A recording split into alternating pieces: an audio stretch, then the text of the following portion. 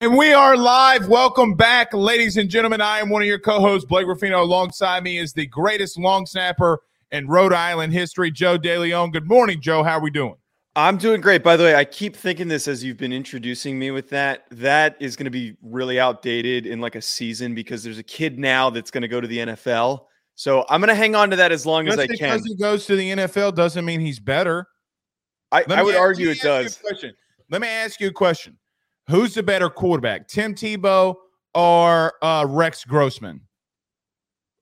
Well, Just because Rex Grossman had a better NFL career doesn't make him the best college player than see. But that doesn't work for long snappers though, because you have to have a good college career to get an NFL opportunity. Did you suck? No, I was good. I was just okay. Well, then, like Donato is his name, who's there right now. I coached him up, so I'm proud of the fact that he's going to go to the NFL. Oh, so basically, he would have never sniffed the NFL without you. That's what I'm hearing. Sure, let's go with that. I tell myself that every day. All right. Well, that's good, and a little cocky. Anywho, extremely. Anywho, big show in store for you here this morning. Joe, some big news: the Carolina Panthers, which I'm going to be humble, even though there's picture evidence about this, but nevertheless, the Carolina Panthers trade up. We're not going to talk NFL. I think where our debate's going to be, who would you take, CJ Stroud or Bryce Young or Anthony Richardson? It's not happening. I know. It's just not happening. I had to get that in once. And by the way, I don't mean to cut you off with this. I almost texted you yesterday and said, should we start the show off with talking about if Anthony Richardson could be a Carolina Panther? Like dead serious. Let me just say this. If Anthony Richardson is taken number one by the Carolina Panthers, Billy Napier should be fired. Oh, yeah, absolutely. I mean, that's good proof of it. And there's but then you say Rudy Poo stuff like, well, I still think it's bombastic that you would put Anthony Richardson in your mock draft in the first round when you sat here all month long, the last 2 months saying, oh, Anthony Richardson. To clarify that point, and I wasn't going to get into, have a whole diatribe on Twitter about this. What I said on this show is that Anthony Richardson has the talent to be a top 5 pick. And talent is good enough. And traits are two different things. But they're the same thing. They're not the same thing. Okay, regardless, he is good enough. He is a good enough of a prospect to be worthy of the first overall selection. However, I consciously would not select him first overall. It all depended on who had the pick. So if the Indianapolis Colts might have traded up, or the Seattle Seahawks or the Detroit Lions traded up, who have a different settled situation, I would have argued Anthony Richardson could have been the better option. But right now we know, and we're going to get to this, there's a reason why we're not even going to talk about him, why he's not even in the thumbnail, because the Panthers need somebody who's a little bit more ready to go right now. Adam B in the chat says he's great value, Cam Newton. I'm going to be honest. I think he's below that. I think he's the Dr. Pibb of quarterbacks. Dr. Pibb. Come on. How about this? Mm-hmm. CJ Stroud and Bryce Young have more playoff touchdown passes than what Anthony Richardson has in his career combined. Anthony Richardson has played 10 games. He hasn't played 10 games. He hasn't played 10 games. Started 10 games. He hasn't just started. Well, started, yes, but played, no. I mean, he played in 2021. He had a massive amounts of snaps. He played the full game against LSU pretty much. He's played against opponents. Like, this isn't like, there's no way that you're only supposed to have, like, CJ Stroud. How many playoff games did he have? 2? He had 2. How many did Bryce Young have? 2? Yes, he had 2 as well. Okay, so in 4 total games, they have more passing touchdowns in the playoff game than what this kid has in his career. So, again, we'll debate this. Yeah. Let's not get ahead of ourselves. We'll debate this, but stop the cap, as the kids say. Stop the cap. There's no cap. There's talent. There's nothing wrong with taking a shot on talent. Talent is different than traits. Joe, I can have the biggest arm on God's green planet and not be a good quarterback. just because that's one trait that I have doesn't mean that it's talent. Here's why I'm optimistic. I could have the weakest arm of all time, but be deadly accurate. Is it a trait or is it talent? That's a trait. Then what's Anthony Richardson? Because he's got a big arm and he's inaccurate. But that wait. That trait is not as I don't know if you play chess, but in the world of chess, it's what you call checkmate. That's not a checkmate, because that trait is, if you have no arm, like if you can't complete a pass further than 25 yards and you have trouble throwing the ball deep downfield, that's not useful in the NFL. What is harder to find, accuracy is more coachable. Touch is something that can be coachable with a great athlete. That's why I'm excited about somebody like Anthony Richardson. The issues that he has are all correctable. They are correctable. And the reason why I love him is that he is a player who has shown a natural propensity to play the position. That's what I want. He is not awkward. Hasn't. Will Levis is awkward. Will Levis is not a comfortable with the Will Levis comparison. But that's what the debate is. It's who's the third guy. It's not the debate. When have I ever brought up Will Levis versus Anthony Richardson? You haven't, but that's the draft debate. I don't give two Rudy Poos what the grandma at McDonald's has to say about Anthony Richardson versus Will Levis. McDonald's isn't doing draft grades.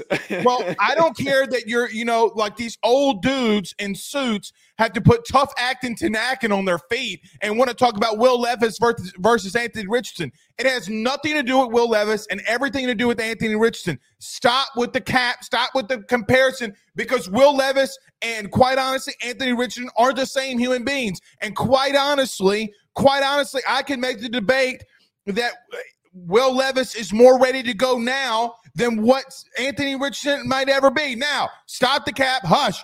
Because we got more we got to talk about, you Rudy Poo. Sorry. God, you started this. Actually, I started this. You started. You always started. You got my blood pressure up. God dog, it's not even 10:05 a.m. It's a good note to start the show off, though. We got the energy coming in. You make me have indigestion, upset stomach, diarrhea, hashtag Pepto-Bismol. Okay. This is why you keep me around. I'm about to fire you. All right. So, nevertheless, Dylan Raiola, the number 1 overall quarterback. So, since we're speaking quarterbacks, some interesting turns. Could he be headed to Nebraska? We'll talk about him as a prospect and what is the future for Nebraska and in the landscape. And we'll get to your questions. So, our mailbag segment on Saturdays. So, fire in your questions right now. Put hashtag either ask R&J or whatever you want to do. I don't know how you want to do this, or hashtag mailbag. Got questions, got thoughts, put them inside the chat, and we'll get to every one of them at the end of the show here today. All right, let me take a break because, Joe, you're really got my blood. Like, my blood pressure is. I need some air. It's over 200. Yeah. You literally are giving me a heart attack. That's what that means. All right. So let's do this. We'll talk about CJ Stroud versus Bryce Young coming out of the break, but let's talk about our good friends over at betonline.ag. If you're listening to us live right now on Facebook, stop what you're doing right now. Hit the like and share to all of those Facebook groups. Share to your own social media pages. If you're listening to us on YouTube, like, subscribe, notification bell. We're still giving away $200. So you need to go and subscribe and hit that notification bell. Wherever you listen to podcasts, rate, review, and subscribe. We appreciate you doing that. All right, let's talk about BetOnline. We're back in 50 seconds. Who are we going to take? CJ Stroud versus Bryce Young next. BetOnline is the fastest and easiest way for you to wager on all of your favorite sports, contests, events, with the first-to-market odds and lines. Find reviews for all the news for each league, including Major League Baseball, NFL, NBA, NHL, combat sports, college sports, esports, and even golf. BetOnline continues to be the top online resource for all of your sports information for live in-game betting, props, and futures. Head on over to BetOnline today and use your mobile device to join and make your first sports bet. Use our promo code BELIEVE50, that's BELIEVE50, BLEAV 50, to receive your 50% off welcome bonus on your first deposit. That's betonline.ag, betonline.ag.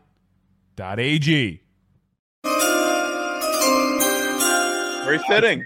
I changed it up on you because I think it's more fitting to do that coming out of the break versus this nonsense.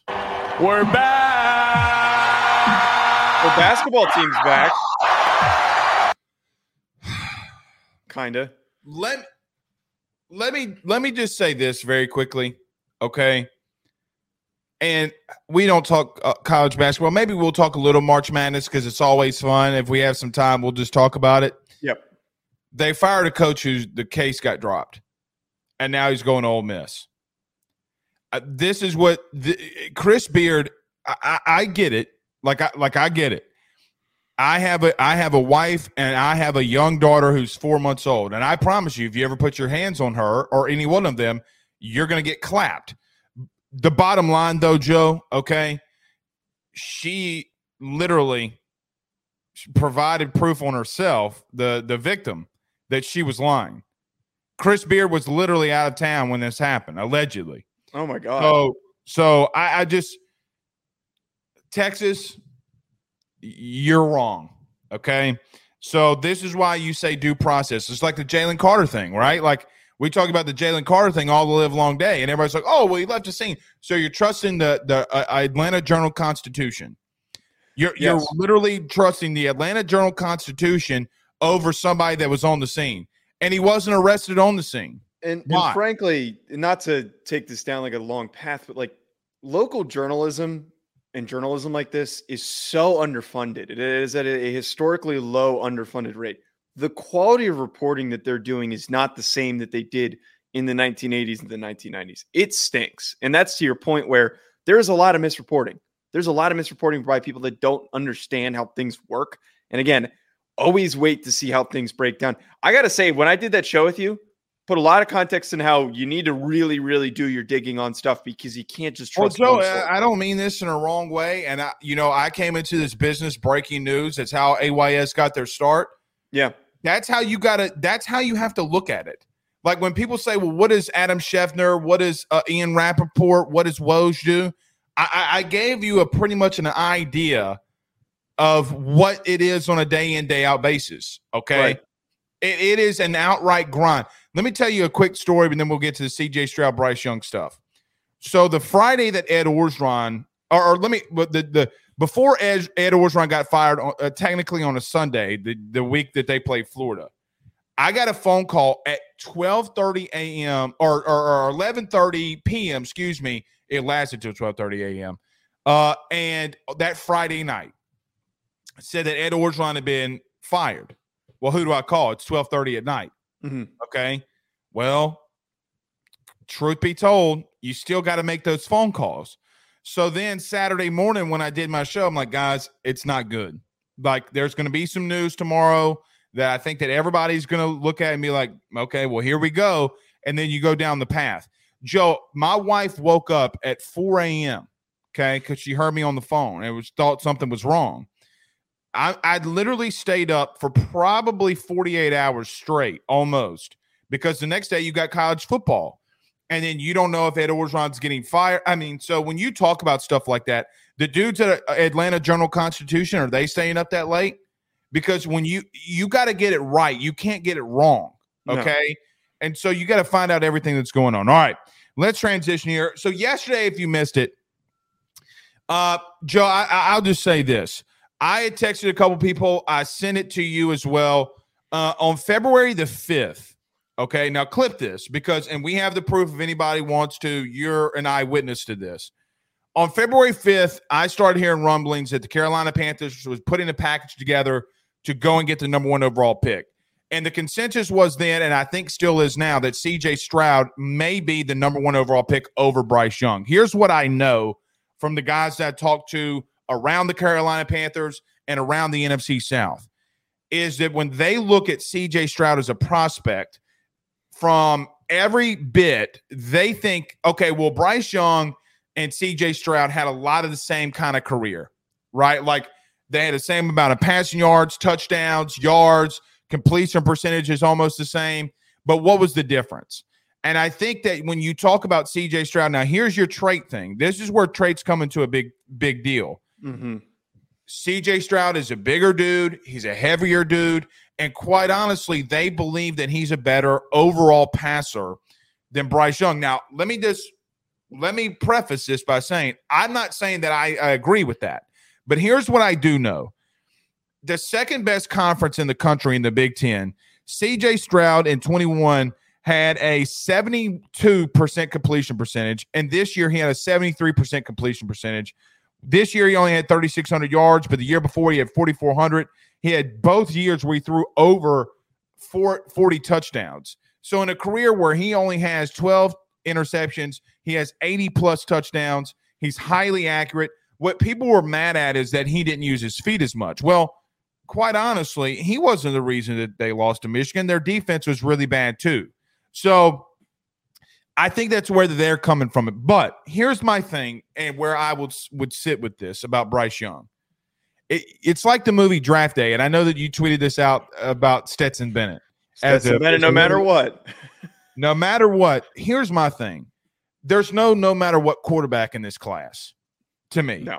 And where I think that you got a lot of good quarterbacks and a lot of quarterbacks that are either projects or just like you mentioned and how we fight over semantics, there are a lot of talented dudes that have a lot of talented traits that you can really work with at the next level.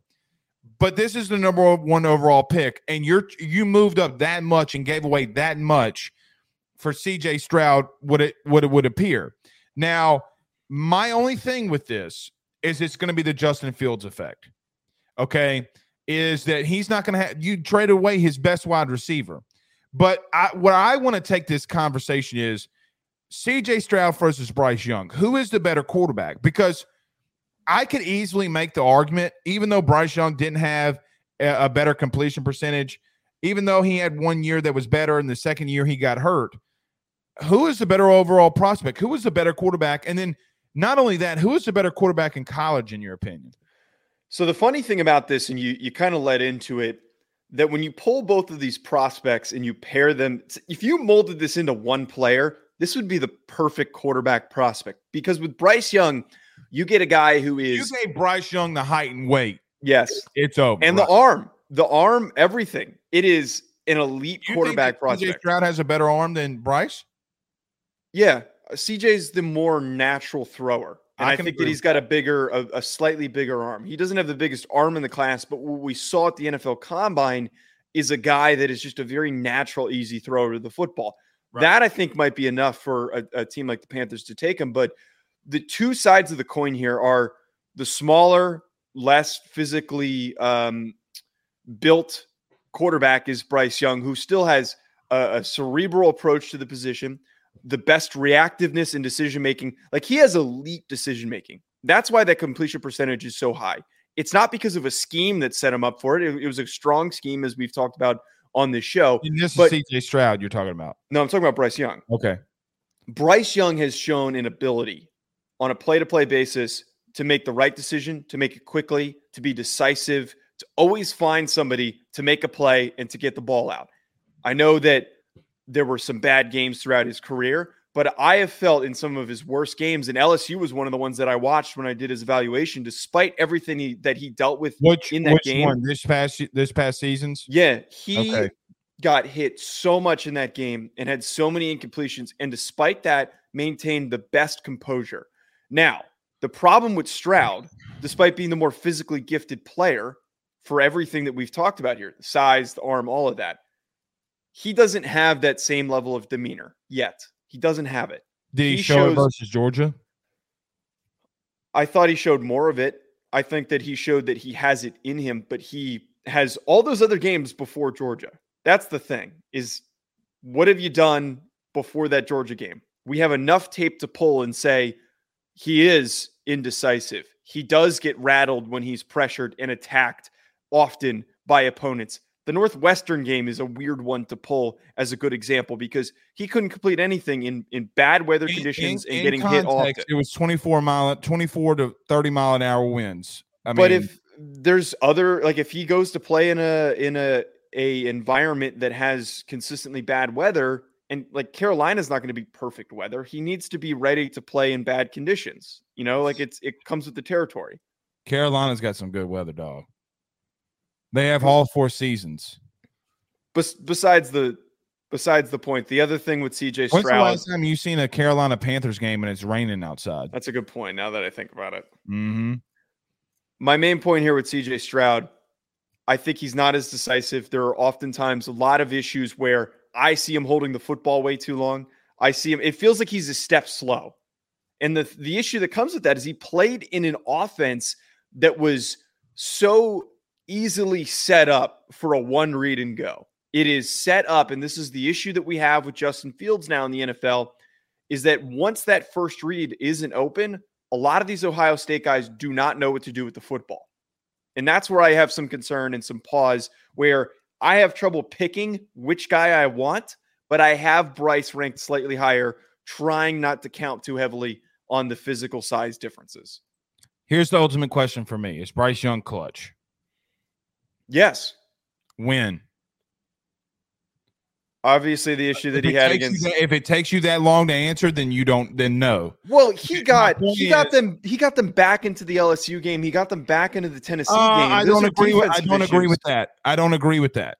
He got bailed out a lot.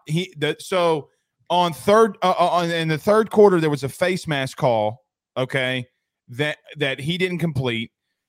So they got the first down. They would go down and score. By the way, they ran the ball 4 straight times and scored. It wasn't on Bryce Young, okay? Then you get into a situation where they go into overtime. He doesn't throw the pass in. He's at 50% completion percentage, okay? The running game kept him in that game. Jamar Gibbs and McClellan and those dudes kept him in the game. Now, I showed this last night, okay? And you could say that you just stay with when I say this, just stay with me because I want to show this to our viewers. So I did a film study yesterday of that same exact game. Okay. Cause I knew that this was going down and I wanted to start getting ahead of myself. So I'm watching the game. Look at this photo, Joe. Can you see that clearly?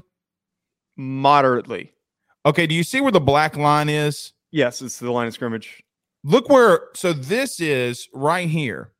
That's Will Anderson. Okay, he got pushed 10 yards off the ball. My point is that Alabama, where they weren't as good as they have been, I think the only argument that you can make for Bryce is that he wasn't surrounded by last season the guys that normally he would be surrounded with at Alabama. But the thing is, against Georgia, against LSU, against Tennessee, he struggled pretty bad at times, really bad at times, against Texas.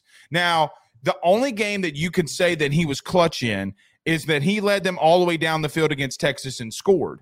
Mm-hmm. But that entire game in a big-time environment, Joe, every time he gets in big-time environments, every time his team loses. Name outside of the SEC championship game where they ultimately beat Georgia and then he plays Georgia again and they get beat.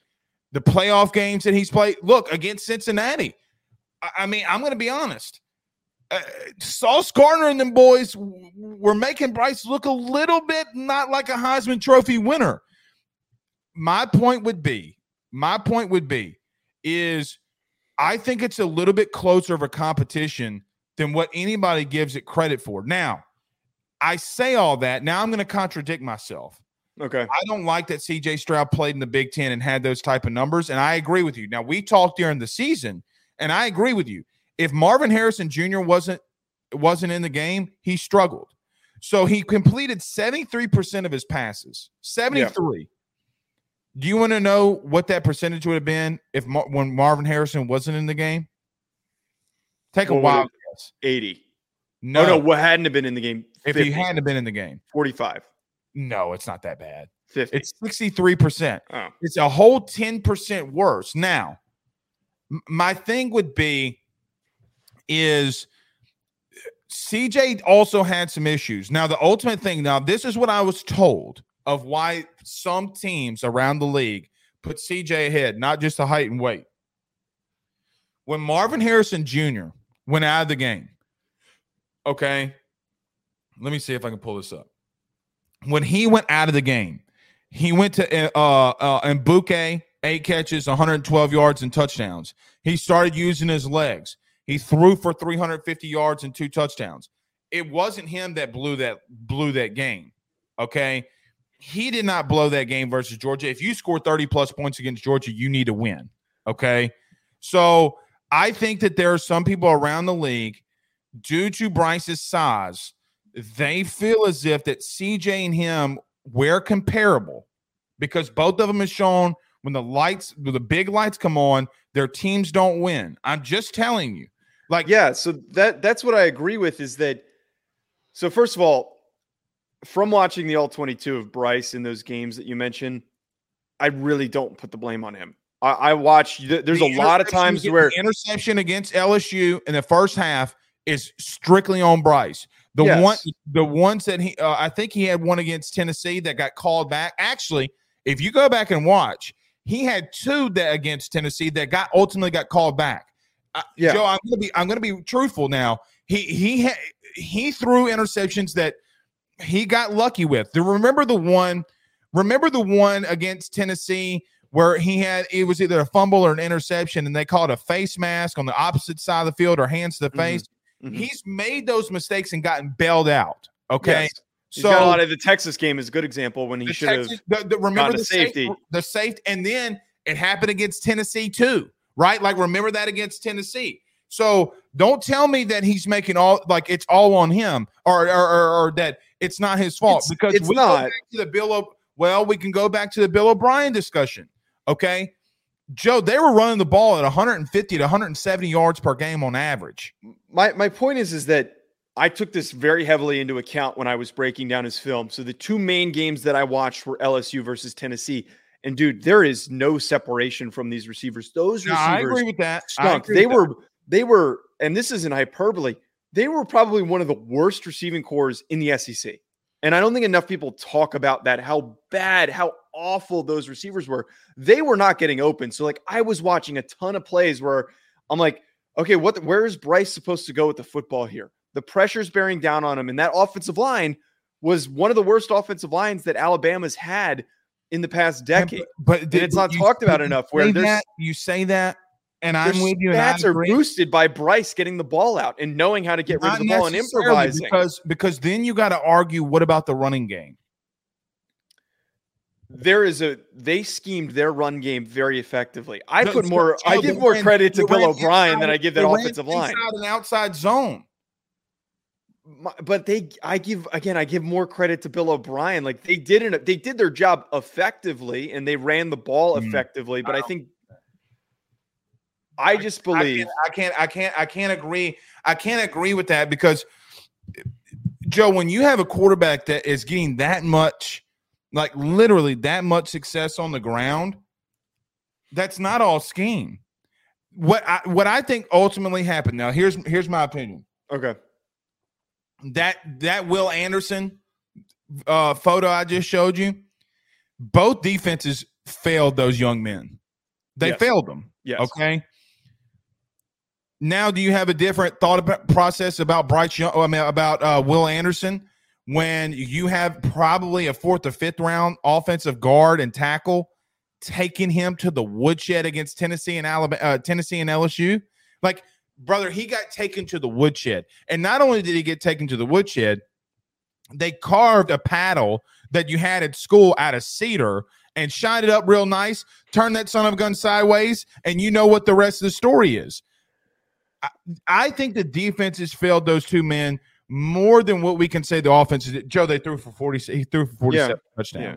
I still don't, not to take us down off of a tangent on Will Anderson, I still don't look at Will Anderson that much differently. I still have him graded as driven 10 yards off the ball. But you played on the offensive line. Even the best players get their asses kicked. If I drive the number 3 overall pick 10 yards in the running game, he's ass. I think it's an offensive lineman. This dude sucks. You were at Southeast Louisiana though, but if you're it doesn't matter it doesn't matter what team or what school I play for. If the number Fletcher Cox. Go ask Fletcher how that game went for him when he got double teamed the whole time. Okay. He played great. No, he did not. Oh, he did. Okay, well, he broke me in half, but nevertheless. Well, then you just prove my point is that if you, a lot of times, just because you're even if you're the best player in the field, you're not going to win every rep. Even though some of you never get driven 10 yards off the ball in the running game. Never. And I agree with that, but he's got all those other snaps under his belt. He can't do that again. I look more. I think the big thing here, and this is why we disagree on Anthony Richardson, is that I look more at the positives. I'm not bringing up Anthony Richardson again. Is I look a lot more at what are the highlights like, and how often am I getting them? Yeah, compared to what are the lowlights? I don't want to see the highlights, right? Like I want to see you when crud hits the fan. Okay, see, now that we're about to be on TV, Joe, I was about to say a bad word. So I should get a round of applause for not cursing. But when crap hits the fan, I want to see you in your toughest moments. But that's why I watched the LSU game for Bryce, and that's why I watched for CJ the Michigan game, because I wanted to see both sides of the coin. And how did CJ do versus Michigan this last season? He fit every description that I brought up earlier, where things were not opening up for him. And when they weren't, he made some really nice throws. He made some really nice plays. I think he showed some of those things in Georgia where he extended the pocket. He threw on the run. There was one throw that I made note of where he throws really easily running to the left, which is a very rare thing to get with some of these young quarterbacks. Right. A lot of guys can't do that. It looked like he was rolling out to the right, or even in the pocket, how much it unaffected the trajectory of that throw.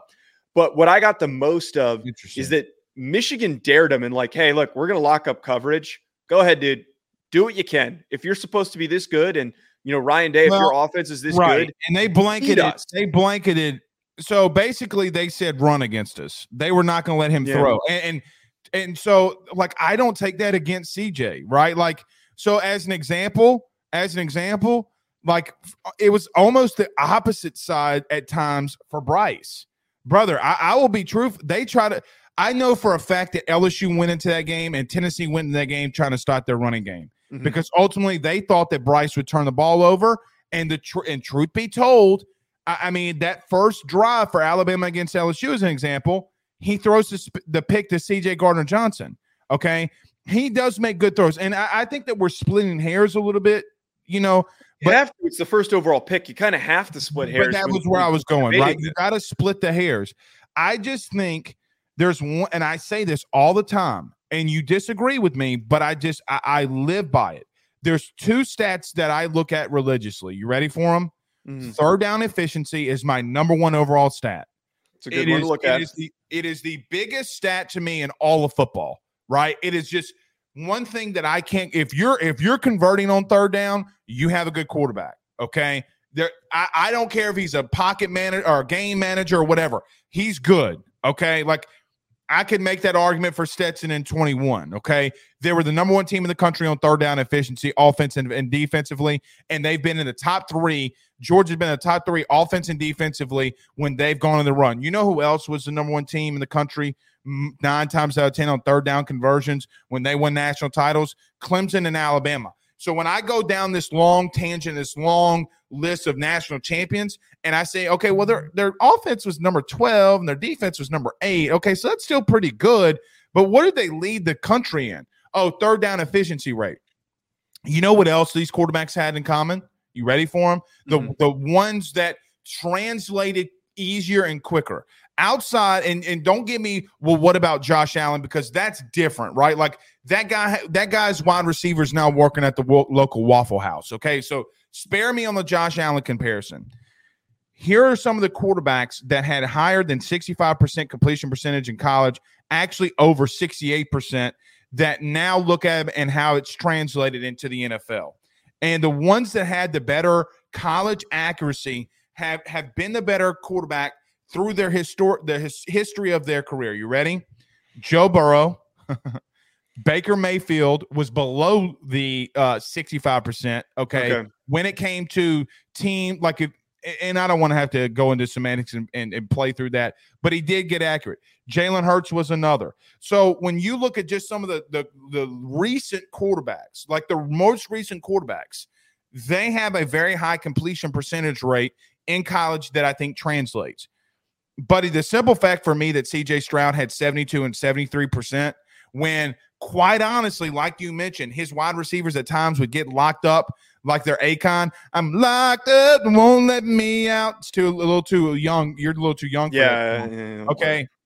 But locked up like Akon, okay, when Bryce was fed with that same scenario against Tennessee, Alabama, Texas, okay, let's give Texas their due, okay, and other teams, he struggled more than CJ. And I think when you split those hairs, okay, when the bottom line occurs, when you split those hairs, which quarterback was better in crunch time?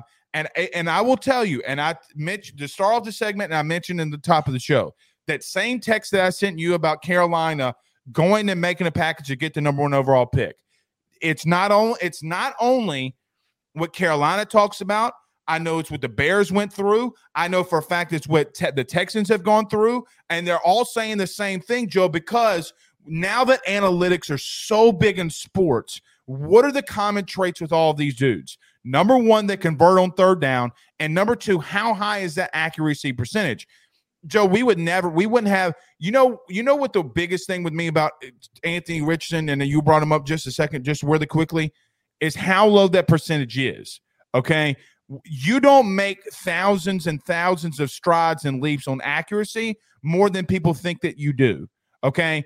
When you have quarterbacks that are that accurate at the top level in college, Joe, I will tell you, name another team that's going to have actually 10 guys drafted. Actually, let's call it what it is. It's more like 25 guys drafted on a Georgia defense. I mean, you are playing an NFL roster at that point.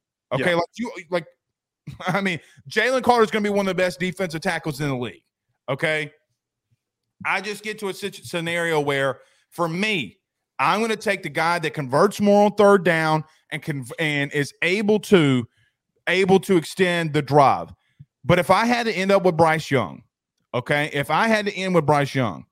I know that we have a chance to win a Super Bowl. If that makes sense, right? Like it's so close. Like if I got Bryce Young, fantastic. But I don't want to feel like I'm poo-pooing on him because I'm really. But it's just those small little things that I think you got to split hairs on to where I think I like CJ Stroud a little bit more. Now, last point for me. There is some concerns about CJ Stroud off the field. Okay. Personality. We talked about this. Yeah. Okay. Okay. So there are some issues with CJ Stroud off the field. Now, does this change because some things more come to light? Maybe. But Bryce Young is the dude that is going to breathe, sleep, poo-poo. Okay. Football. And for that reason, so all that crap I just talked, I could see Bryce Young being the number 1 guy on people's boards. But sometimes, man, when you got to make decisions and you want to win now, if you're Tepper, I don't know. I think both these guys, that's the main point here, is that I don't think these aren't the most talented quarterback prospects we've had come out in the past 5 years. I think Joe Burrow had more of an immediate impact, and we call him daddy around here. Yeah. Trevor Lawrence was a more talented player. Ew. But what you're at least getting with both these Trevor guys. Lawrence was another one of those guys, though, Joe, to really interrupt you. He was another one of those guys, when you talk from an accuracy standpoint, that went over that 68% completion threshold, right? And so, again, you're talking about, you know who else did in his last season? This is going to blow your mind. It blew my mind when I saw his name on this list. And they're talking about last season production. Guess who was also on that list? Jalen Hurts. Of guys who had high completion percentages. Yes. And so what like PFF does, when you go to a complete, like actual completion percentage, they take out the drops and they put things in there. Okay. Bryce Young last year was 64%. He was 64.5%. And he was at 66.9% the year before. It dropped drastically. Okay. And you could say, well, Blake, it's only 4 percentage points. Okay. Well, it's massive when you come to extending drives. Joe, Alabama was one of the worst teams on offense when throwing the football. They were one of the worst. Like literally. I'm not making that up. But that's the point, is that why Bryce, I think, elevated the circumstance of the situation that he was dealing with. And the thing that I look at here, why, again, very tight race between both these guys. I think more than anyone in the class, far and away, which we can sit here and talk about in full depth, they can step in right away and have a strong rookie season. And then by their second year, I believe that both of these guys can lead the Carolina Panthers to a playoff in a very bad division. But a lot of the stuff that you said, I get the wanting to use the third down completion percentage. Those things are important to look at for a quarterback, and I don't think they're looked at enough. But we have to also consider the context here. I put more stock in the performances and the stats that Bryce Young has because, as we talked about here, played against Georgia multiple times, and that whole SEC schedule. Well, yeah, he played him twice. The whole schedule that he played throughout his career is up against NFL DBs, NFL edge rushers. He played a very, very difficult schedule, and CJ Stroud, though, did not. He played a couple difficult teams, but beating up on Northwestern. How many DBs from Iowa, Illinois that nobody knows? Penn State. I don't say that right now. I'm going to give you a hot take. You ready? Wait. Is SEC Blake giving the Big Ten credit? Okay, so hot take. You ready? Okay. I think that the SEC has had a little bit of a drop when it comes to defensive backs. I'm just talking in general defense. I do agree with that in general because look at the corners in this class. All the top ones last class too. Sauce Gardner from where? Cincinnati. And this year's Christian Gonzalez from Oregon, Joey Porter from Penn State, Clark Phillips from Utah, Keely Ringer from Georgia. The only one that you can make the bones about, I think that let me ask you this question. Is this overall consensus the best DBs in this draft from the SEC or Emmanuel Forbes and Eli Ricks? No, the consensus is that Keely Ringo is the top SEC. Okay, corner. well, again, Keely Ringo is not better than some of those dudes in the Big Ten, brother. I'm just gonna. And he's not. Devin Witherspoon's gonna get picked before him. Right. By the way, Eli Ricks is really low down. Well, very low down. Well, he's shown what kind of a human being he'd be. But see, look, everybody says that I'm an SEC bias, but when it comes to DBs, shit. God dog it. Sorry. But who would have thought? Who would have thought though on this show, I'd be sitting here propping up the SEC and saying that the talent, and you're sitting here defending the Big Ten talent. No. Look, like I said, now I did say this earlier. Yep. Bryce played a more difficult schedule. Let's not make bones about it. Okay. Yeah. But when everything's equal, okay, meaning you have a clean pocket. You got to go through your progressions. CJ is more accurate than what Bryce Young is. But I just have less evidence of that, though. That's why, I'm not so eager to put in the LSU game, buddy. We have multiple games. We have multiple games of Bryce Young being below 50 or below or right at 50% completion percentage. And again, I think the context of the situations that he was dealing with the lack of receiver talent and help and the well, then what's the excuse for 2021 when he had 2 first-round picks? It's a good point. He should have been more consistent. He should have had and should have finished. You know who was more consistent and nothing changed? CJ. But he's playing with Garrett Wilson, Chris Olave, Marvin Harrison. Last year he was, this year completed 90 against Georgia when Marvin Harrison Jr. went out. He completed 92% of his passes. But all the other information that we have on, I did hear what you said. All of this year, he was throwing to 2 NFL first-round picks, Anabuka and Marvin Harrison Jr. when they were on the field. So and he had blocking for him. Paris Johnson Jr., who's a first-round pick, Luke Whippler, who's a second-round pick, and DeJuan Jones, who's probably going to be a second or a third-round pick. So, the help and the support, Bryce didn't have any of that. He did the year before, and he still folded against Georgia. Also, a redshirt freshman. Hey, here's a hot take for you. What about A&M? And not last year, but 2021. And this is another thing that it all goes back to Anthony Richardson on what you and I have different viewpoints on is that I also take heavily into account that it was Bryce's first season. And when things got difficult, it was also CJ's. CJ also lost to Oregon his first year. And he played really bad that game. Some people said that he was going to get benched. Who's a better team in 2021 and 2022 and now? Oregon or A&M? In 2021, it was A&M was better than Oregon in 2021. Oregon was bad in 2020. They made it as far as they did, but they were very overrated, Oregon. They weren't, and then they still – you mean to tell me that Jimbo's going to scheme something up to beat Oregon? No. Come on. That 2021 Texas A&M team is beating Oregon. Absolutely is beating that Oregon team. No, they're not. Name a player outside of Devin A-Chain. That they had? Haynes King.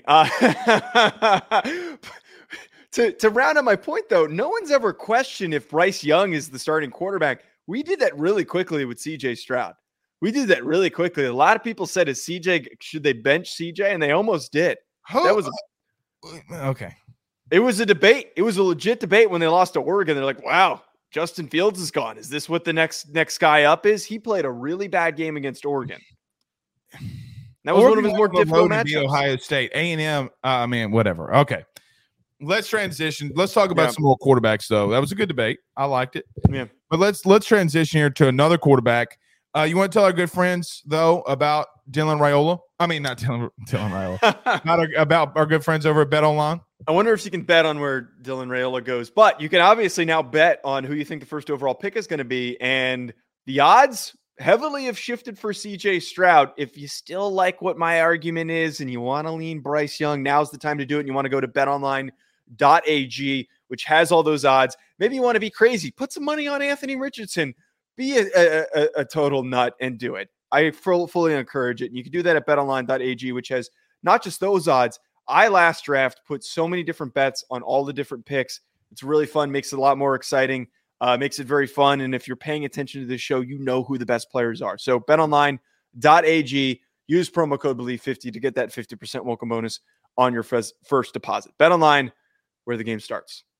When you say when the game starts, it gets me every time because I'm always betonline.ag. Anyway, so Dylan Raiola, the 2024 number one overall player consensus on On3, Rivals, all the 247, all of it. He's number one quarterback in the country, number one player in the country out of the state of Arizona. Joe, there's been a lot of talk. So speaking of Ohio State, he was committed to Ohio State and he decommitted. It's over. He's not going there. It's over. He's going to Nebraska. You want to know how I know? Oh, I know how you know. How? His dad was an All-American center there. But here's the funny thing. Here's the really funny thing about it. Donovan Raiola is the primary recruiter for him. Right. So that's what I was just going to bring up is that you pull up the 24/7 Sports and it always tells you who was the coach that was recruiting him. And I talked about this with Matt Sims on the first team show when we broke this down is like, you kind of have a leg up when the guy who was throwing you the football around when you were a little kid is the guy who's recruiting you. Correct. He's going to Nebraska. He needs to go to Nebraska. I would love it if he went to Nebraska. Well, he doesn't need to go to Nebraska. Nebraska needs him to go there. Yes. Okay. Yes. So let me just mention this. And look, I have no ties to Dylan Raiola whatsoever. I've never talked to him. I've never talked to his camp. I don't know the kid. Don't go to Nebraska until you see what happens this season. Okay? Because, Joe, they've been such a dumpster fire that now maybe if they get that kid in there, can they get him an NIL deal? Who knows? Maybe it is what Nebraska needs to start changing the guard. And I can make the argument he is what they need to change the guard and to start getting back to their winning ways. But, man, it's just so hard for me to get on this Nebraska train, okay, that Nebraska's back when, Joe, they've been so bad for so long, right? Like, I mean, can we just for once wait for them to win some football games before we start asking if they're back? Like, at least at minimum. They're worse in Texas when it comes to that, by the way. That's my point. And look, their fans are the most loyal fans on the face of the earth. Very pleasant, too. Very pleasant. And, we're getting a debate, and they were like, I'm sorry if I hurt your feelings, sir. And I'm like, Jesus Christ, have you ever been on Twitter before? Well, Matt Sims talked about how his brother, Chris, who played at Texas, he brought up on the show that he was stunned. Chris was stunned by running out onto the field, and the fans were like, good luck, Chris. Have a good game. And it's jarring how polite the fans are. But honestly, like, I root for Nebraska to be better than Texas.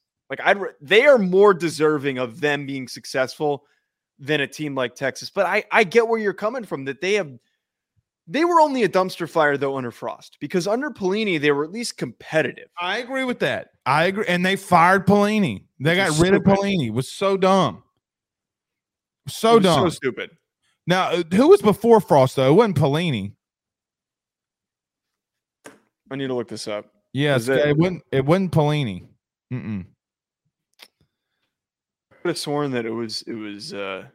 No, it wasn't Pelini. It was somebody else. It was Mike Riley for 2 years. Yeah, Mike Riley. Riley. He was 12 and 14 in those 2 years. So here's my thing about Nebraska. They have been so bad in their front office of the athletic department that you're gonna, and I'm not a Matt Rule fan. I'm not a big Matt Rule guy, but if they can get the number 1 overall player in the country, okay, Joey's gonna have to go in there and start immediately. Mm-hmm. They're gonna have to get him weapons. Now, I will say this: now with NIL being more prevalent, they can get back to winning ways. They got it. So for people who don't know in our industry, the number 1 message boards on 247 and on 3 from a money perspective, guess where they're out of? Nebraska. Yes. Most of them, one website, if I'm not mistaken, I was told that had like 75,000 subscribers. Okay. That is ridiculous. Insane. They are so loyal. They are just top notch. And I hope that they do get back, because it's better when Nebraska's back. Is Dylan Raiola is he the guy that we're going to put our hat on to bring him back? They need so much more than just him. Mm-hmm. Would it be a step in the great direction? Yes. Is Donovan his brother or cousin? The recruiter. He is his uncle. Okay, so I mean, a blood uncle, first uncle, brother's brother. Yes. Yes. So I mean, do I think he's going to Nebraska? Yes. Is it a massive pull for them? Yes. All of that stuff. Okay, but I do worry for the kid going there, because I mean, Joe, the best production that they've had offensively have come from transfers from the SEC. You had Trey Palmer this year, who, by the way, shout out to Trey Palmer. We coached him, and my cousin coached him in high school baseball. That's great. He ran a 4.33. Joe, he was below average at LSU in the SEC. He goes to Nebraska, and he's their superstar. They're going to have to continue to get better on the offensive side of the ball. Weapons, offensive line. Is Matt Rule even doing that, in your opinion? I think that Matt Rule can be the guy, and it's one of the things that we talked about on this show when that hire was made, and we did like a full deep dive on him. I'm optimistic because he is a guy who turns programs around. And the programs that he led weren't blue blood programs. They weren't big premier programs like Nebraska. And it's kind of funny you fail your way into a position like this too. Well, that's true too. That's true. But my question would be, do any of these kids I mean, how old are you? 24? Yes. Do you ever remember Nebraska being relevant? I remember under Bo Pelini when they were, again, competitive, and they were a 9-win bowl team that would always occasionally shock somebody. Jonathan Sue and Prince Amukamara. I mean, they had some dudes defense. Now, I'll tell you this, man. Bo had some dudes on that defense now. He did, and I think that is really good proof that if you have the right recruiter in place, which is Matt Rule, that they can be that talented on the defensive side of the football.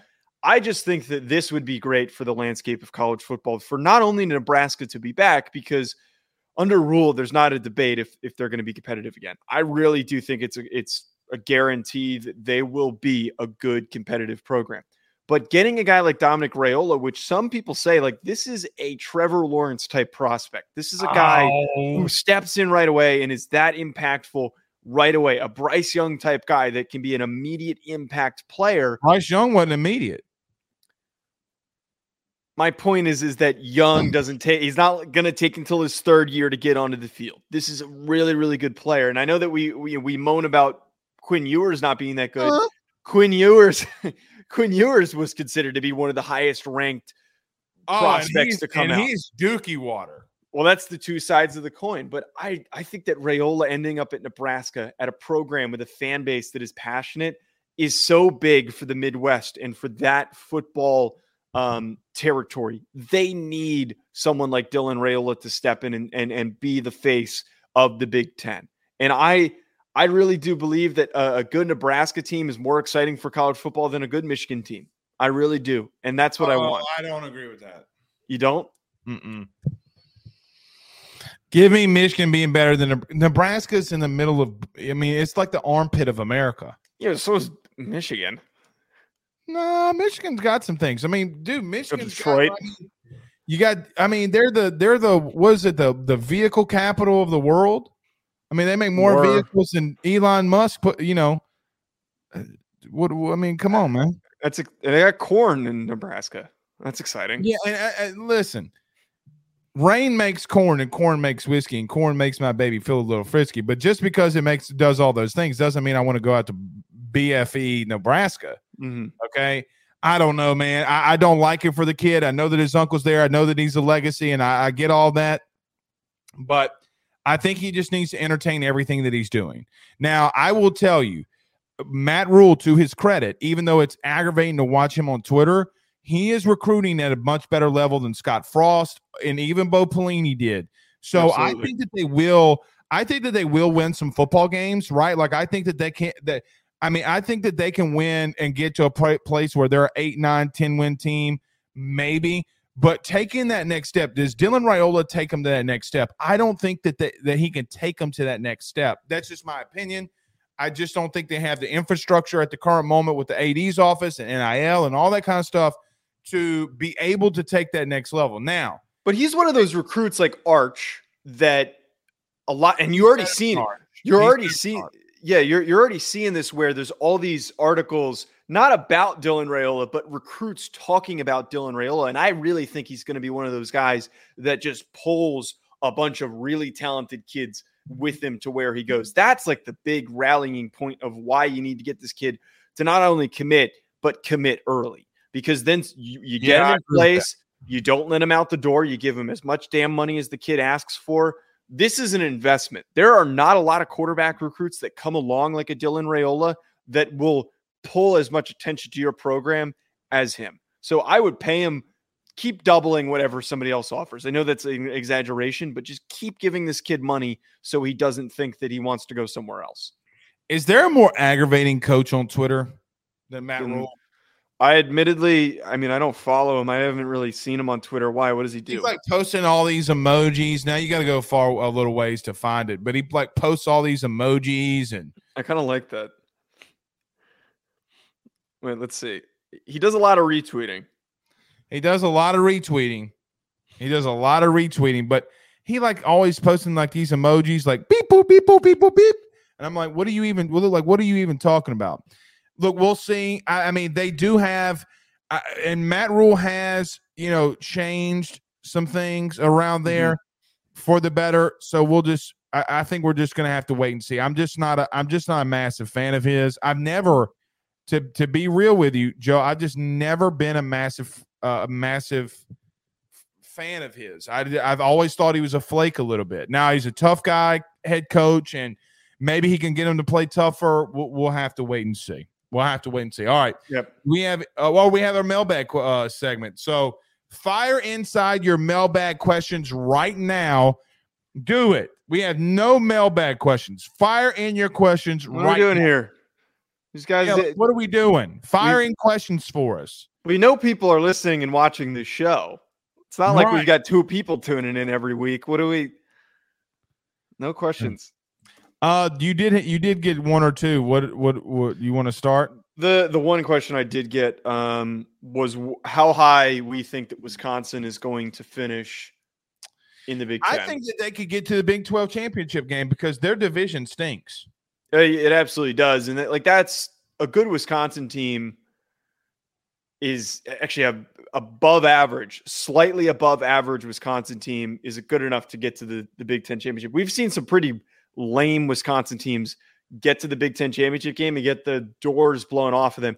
I mean, Purdue made it last year with Aiden O'Connell made it there last year. So Aiden wasn't that bad. Hey, you know what Aiden is, though? He's better quarterbacks than what we've seen at Wisconsin. That's true. And now they got Tanner Mordecai, future Heisman Trophy finalist Tanner Mordecai. But to your point, I think that dude, you're so high on him.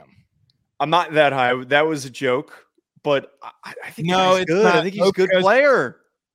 He's not. Why don't you think he's a good player? He's got the stats to prove it. He's got the performances to prove it. In the Rudy Poo conference of what? The American. Yeah, okay. So what did SMU do against Power 5 opponents? Nothing. Okay. So spare me. Put him on a Power 5 roster, on a good Power 5 roster with a good head coach. I think the kid succeeds. We got one question. I just think he's average. I can be honest. I think that. You just need average to win games, though. Sometimes they haven't had average. Graham Mertz was very below average. That's true. And now he's at Florida. Sunbelt Billy. I agree, and Joe, I'm with you. I just think that they can get to the Big 10 championship game because that division is just so freaking bad. They do play Ohio State, I believe, which I think is ultimately going to give them a loss, but they don't have to play like the tougher opponents. So yeah. Roderick inside the chat. Roderick Dugas says, "Who do you think will win the Texas and Bama QB competitions?" Now, we talked about Texas. Who do you think ultimately wins that? And then we'll go to Alabama because we did talk about that. Yeah, I think that's got to be Quinn Ewers. It's a little too soon for Arch. Alabama for me, I think it's Ty Simpson. I think Jalen Milroe serves a purpose, and he's a great athlete. He's a great athlete. But we know it's a lot of the stuff that we talked about today. It's Anthony Richardson. He is. Because he doesn't have nearly the arm talent of Anthony Richardson. He's also a lot. You didn't see him throw the ball flat-footed 75 yards before in pregame. I don't know how much. Wait, has he actually done that? Yeah, he did that. I need to see that. Okay, I don't think I think Anthony Richardson's a much more talented player, but the accuracy is far more concerning than what I saw from Anthony Richardson. So I think it's Ty Simpson, as we've talked about a lot on this show, fits more with what Saban likes as a quarterback. Agreed. Traditional pocket style quarterback, and that's what you're going to get with Ty Simpson. I'm going to go Ty Simpson too, but I'm going to be hesitant. I'm going to put an asterisk next to mine. Here's why. They're getting back to running the football. Okay? They want to get back to running the football. Mm-hmm. Let's see what they do with Jalen Milroe. But a lot of people think that, because Jalen Milroe goes in pregame and does warm-ups with the wide receivers too. So let's see if there's a scenario here where he does that. Ryan says, who do you think will win the QB battle at Georgia? I want to say Vandergriff but Carson Beck, it's confusing. This one's like really, I have absolutely no idea because I feel like I've got three guys that are all the same guy. There is no difference because they've recruited the same 4 or 5-star kid for the past couple of years. So you've got three guys with Carson Beck, Brock Vandergriff, and I don't even know the name of the third guy off the top of my head, but I want to say that it's probably going to be Vandergriff. I feel like Vandergriff makes more sense. He was the more highly recruited kid. I'd like for him to be the guy, but again, they're all the same. So it's kind of like a futile debate because you're getting a slightly different guy if it's not the one that you end up picking. Gunnar Stockton is the third Gunnar Stockton. In that third debate. They all have corny names too. They don't have like normal names. No, they have very Georgia Peach names. Yeah. I'm from Georgia. I'm going to go Carson Beck. I think that it shows a lot when Vandergriff's been there for 2 years, and when they took Stetson Bennett out, they always went Carson Beck. There's a lot of rumors and interesting thoughts that Vandegrift has a very tough time picking up the offense.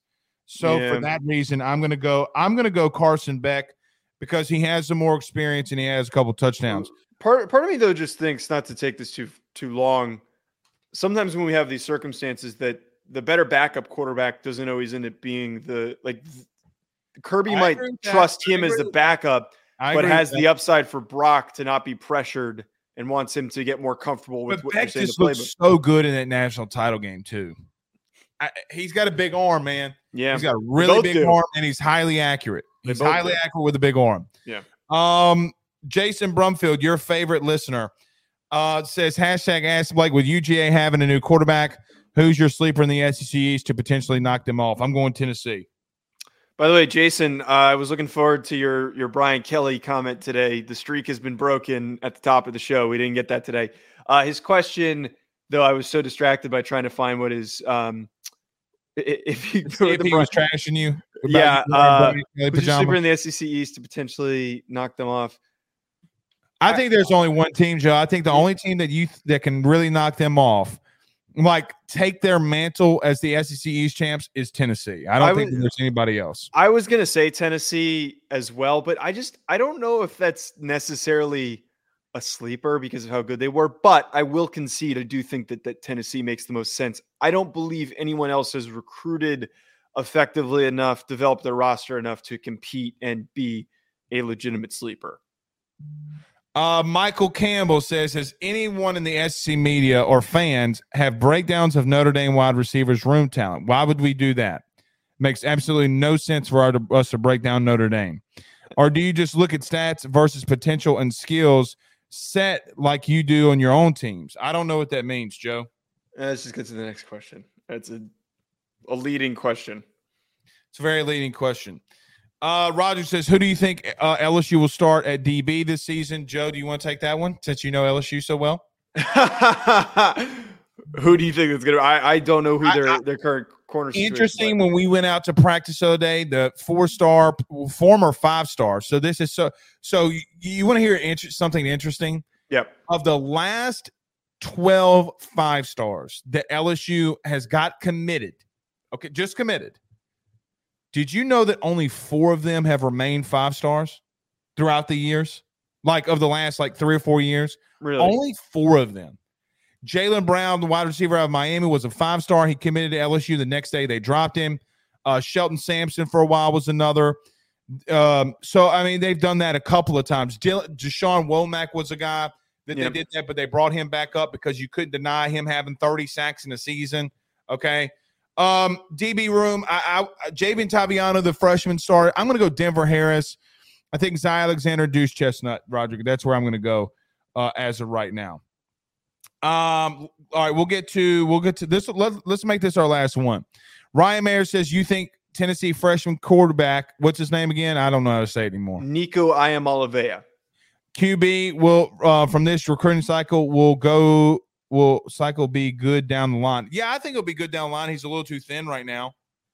Yeah, that's why I think he is in the quarterback competition debate, but I think ultimately Heupel is going to say, let's get you in the dining hall. Don't leave the dining hall until you're 220 pounds because he's tall. Like, this is a big kid. 6'6", 6'7" or something like that. He's massive. Yes, and he might even still be growing. Like, he's a big, goofy, lanky looking kid, and he needs to get you. Me? I'm not big. What are you I'm 5'11". I'm barely 5'11". I'm like 5'10" and 3/4. That was little. Girls don't date guys under 6 foot. I have a girlfriend, so I don't know what we're.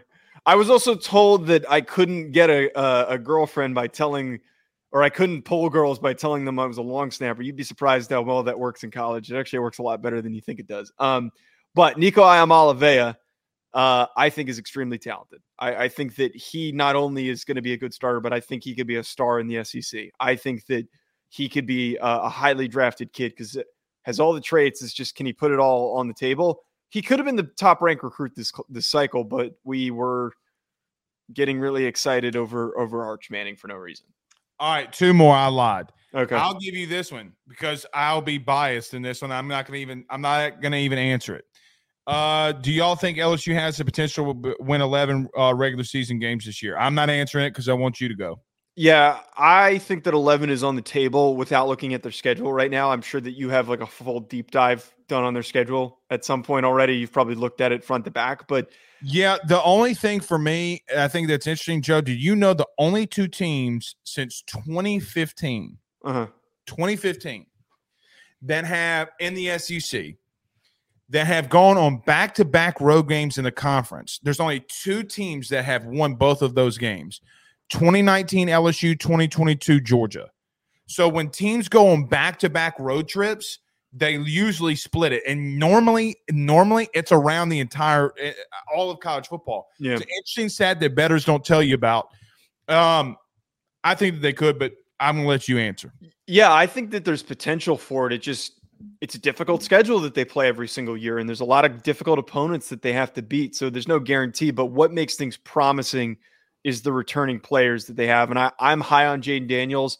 I hope that BK doesn't do the goofy Deshaun Kaiser, Malik Zaire thing with your guys' quarterback room, because I feel like that you kind of do randomly hear or see that sometimes.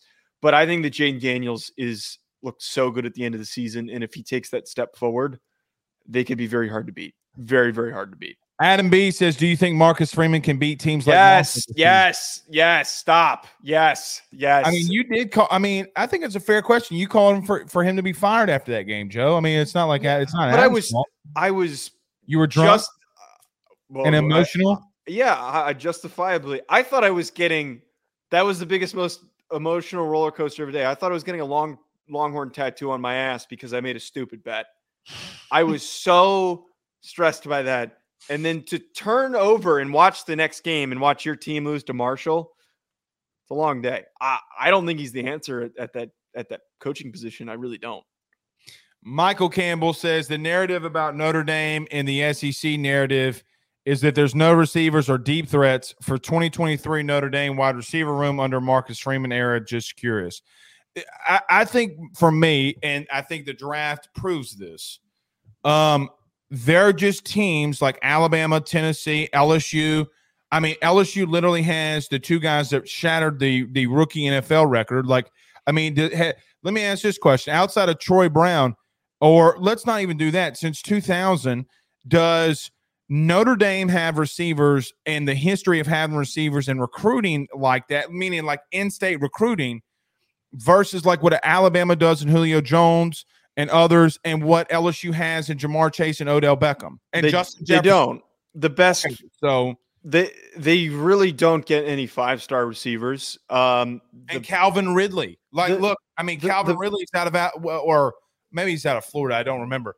But I mean, these schools and programs put out far better receivers than Notre Dame does. And that's not a shot. It's just a fact. Yeah, they don't have a history of doing it. And like Michael Floyd and Golden Tate are like the best players. 2023. I know. Do y'all have? Let me ask you this question. Does Notre Dame have any elite receivers right now? I will say that the last recruiting cycle is probably one of the best receiver classes that they've pulled. Do you have an elite one? I can't point out who that is, but there are potential people that could turn into be very talented receivers. But potential doesn't win you games. You need to have actualized talent, as we say a lot on this show. Great show, Joe. Yes, sir. All right. We're back Monday. Till then, we're going.